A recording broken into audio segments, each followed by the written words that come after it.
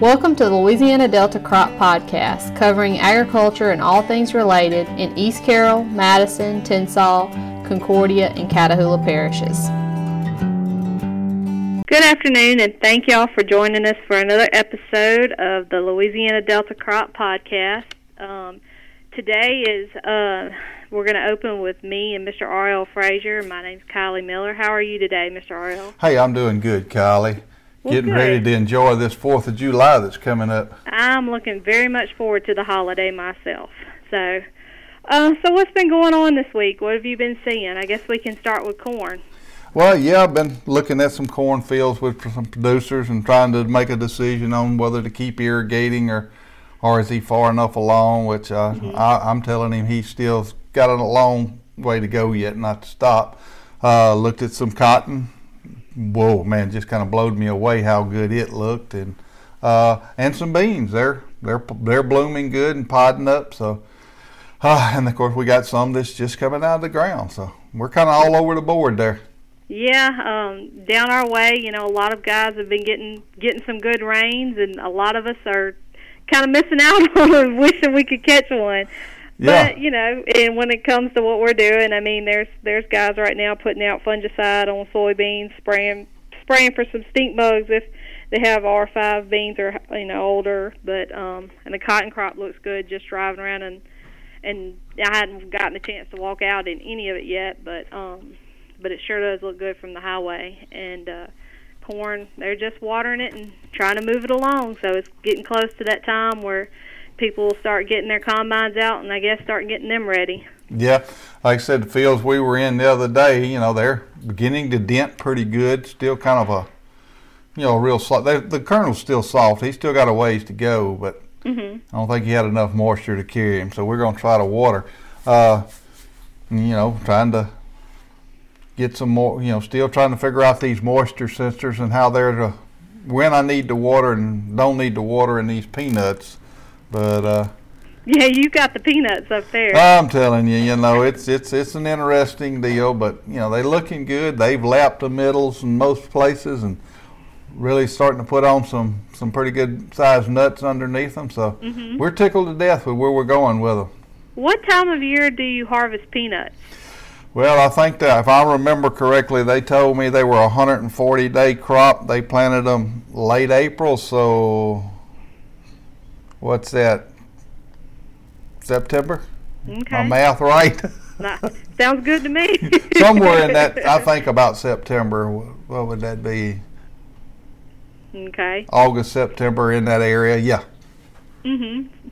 I was just curious if it would come off kind of like if you would rotate that with corn, if or soybean. Well, I guess maybe not soybeans, but something like that.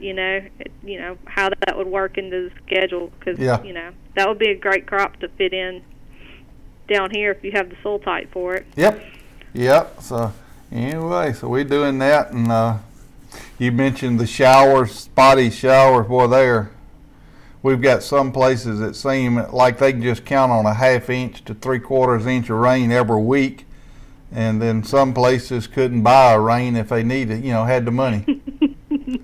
That's us down here. Yeah.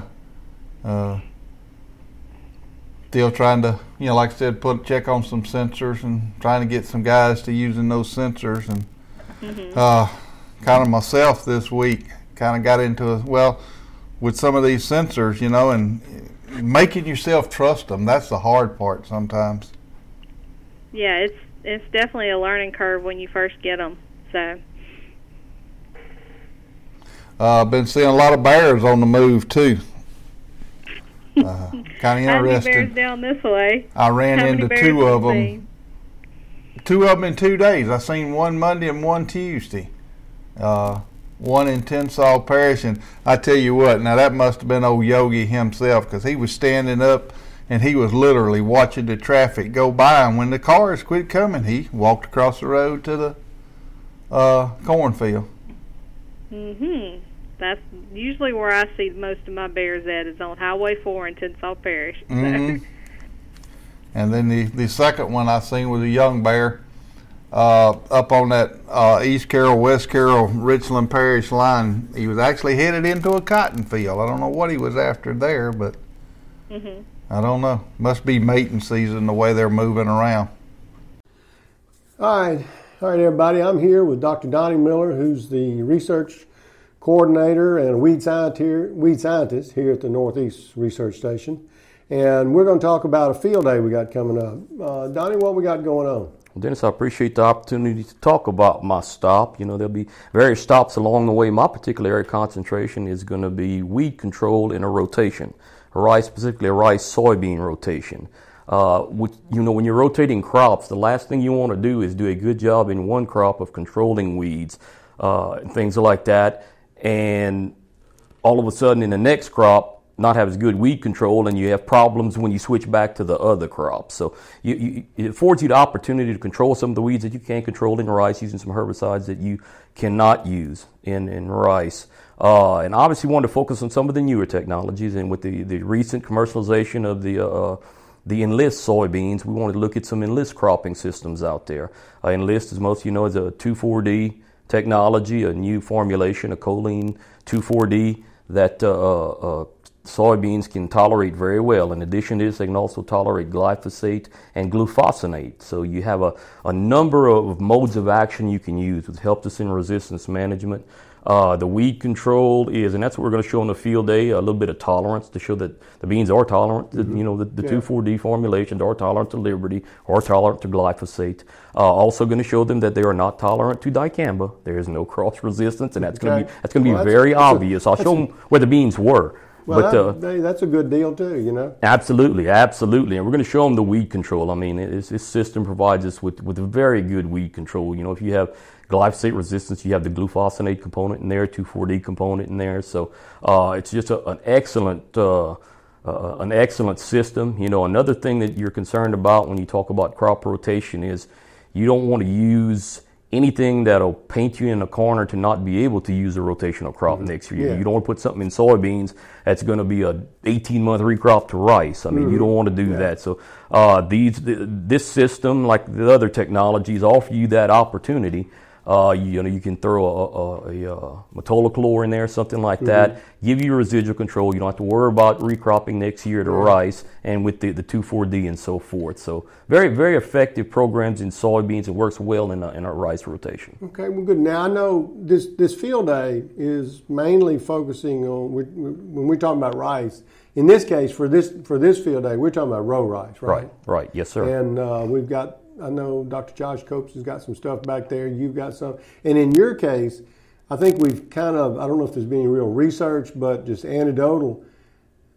Soybeans and rice are a good rotation because the herbicides keep the other crop. What you spray in one crop keeps the other crop clean. Is that kind of where we're... That's exactly right. That's exactly correct. It offers you the opportunity to control weeds in one system that you can't in the other. For use of a different herbicide, perhaps different modes of action. Yeah. So it's very beneficial to rotate those two crops. Yeah, and so, I mean, like pigweed, for example, in soybeans, dual as a residual helps control pigweed. Prowl in a row rice situation would help control pigweed. So you're not... they complement each other. I guess you can say they complement each other and help each other along in the weed control. You know, because rice, you're talking about grass. Well, you can really clean them up with Roundup in the soybeans to carry into the rice for the next year, right? That's exactly right. And what you're doing in essence is you're reducing the opportunity for those plants to set seed.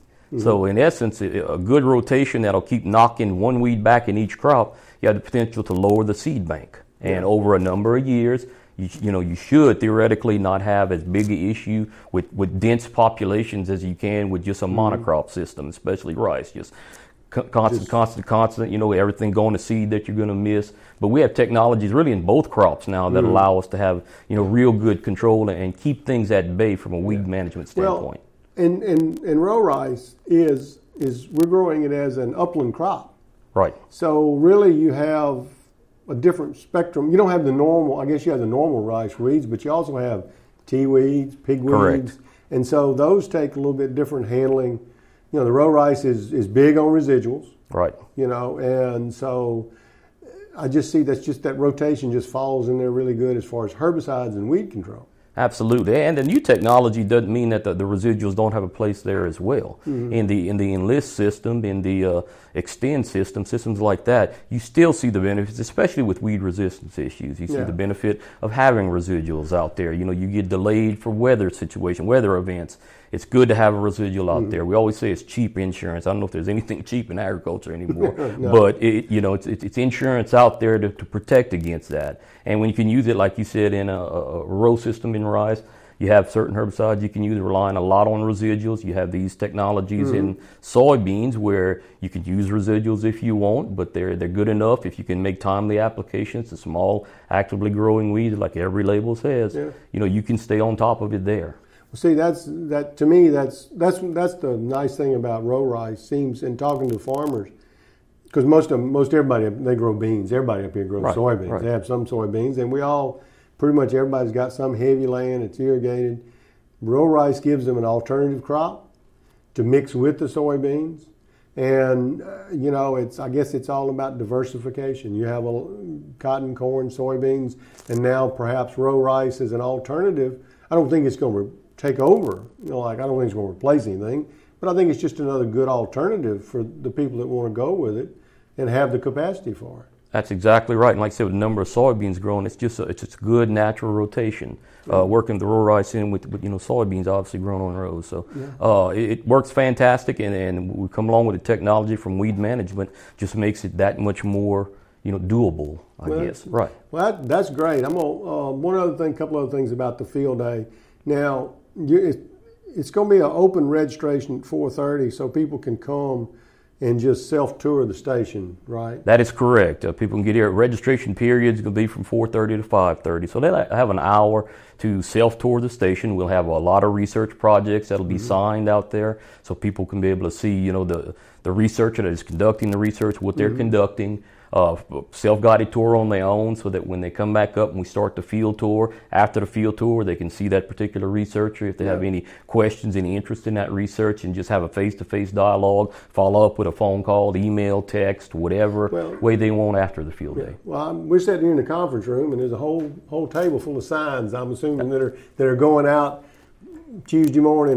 We're going to have signs all over the station. That's exactly correct, and it's the self-guided tour. We decided we wanted to put that out there. People can stop and get out and look if they want, and like I said, it offers a chance for them to follow up with the researchers, see the actual projects that are going on. We're like every other research station. I mean, there's a million projects going on here, and this sign will kind of tell them the research we're doing, and they can follow up accordingly. Now, one thing a little different about this tour is basically confined to one field on the station, and we're going to have some signs out. We're actually going to have people, once they finish the self-guided tour, they're going to actually drive their trucks or car to the end of the field, and then the trailers will be just there. We'll have some water on them and hopefully have a little shade for them to where we can everybody can gather up there and then tour just that one field. All the row rice, your soybeans are there.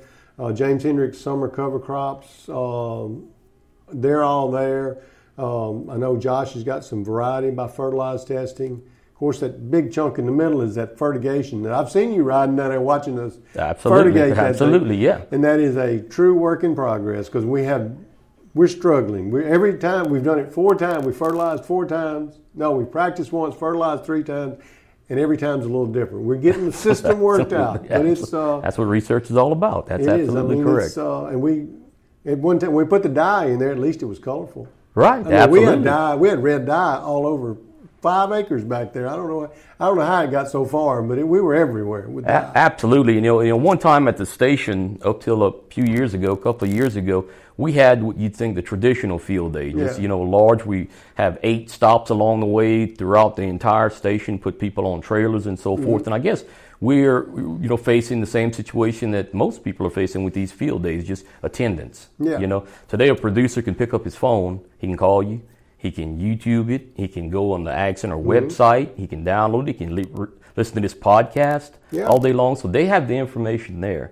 So what we've decided is kind of have a more focused field day, one area where they can gather, run them through right quick, kind of focus on the three areas we're focusing on right now, and see if that's the way to go with the field day format in the future. Well, I think it's a good idea. Maybe it's a way we're doing it. Like I say, the actual row rice, the field day part starts at 5:30. We'll gather at the field. We'll have we have an agenda. If somebody needs an agenda, just call me or I can or Donnie, and we can send you an agenda. It's pretty straightforward. We'll just kind of roll along with pretty quick talks. We know it's going to be warm, but we're going to try and have some little shade over the trailers to see if they can help that, at least give you a little bit of break from the sun. And we'll do that. And then afterwards, we'll come back up here to the auditorium and we'll have supper for you. Absolutely. We invite everyone to attend and hope to see everyone out there. Good deal. Well, thank you, Donnie, and we appreciate it. We look forward to seeing everybody next Tuesday at 5:30 here at the Northeast Research Station for the row rice and soybean tour. Thank you. All right. Thank you, Dennis and Donnie, for that. Let's start wrapping things up here today with some upcoming events, and we'll close with our question of the day.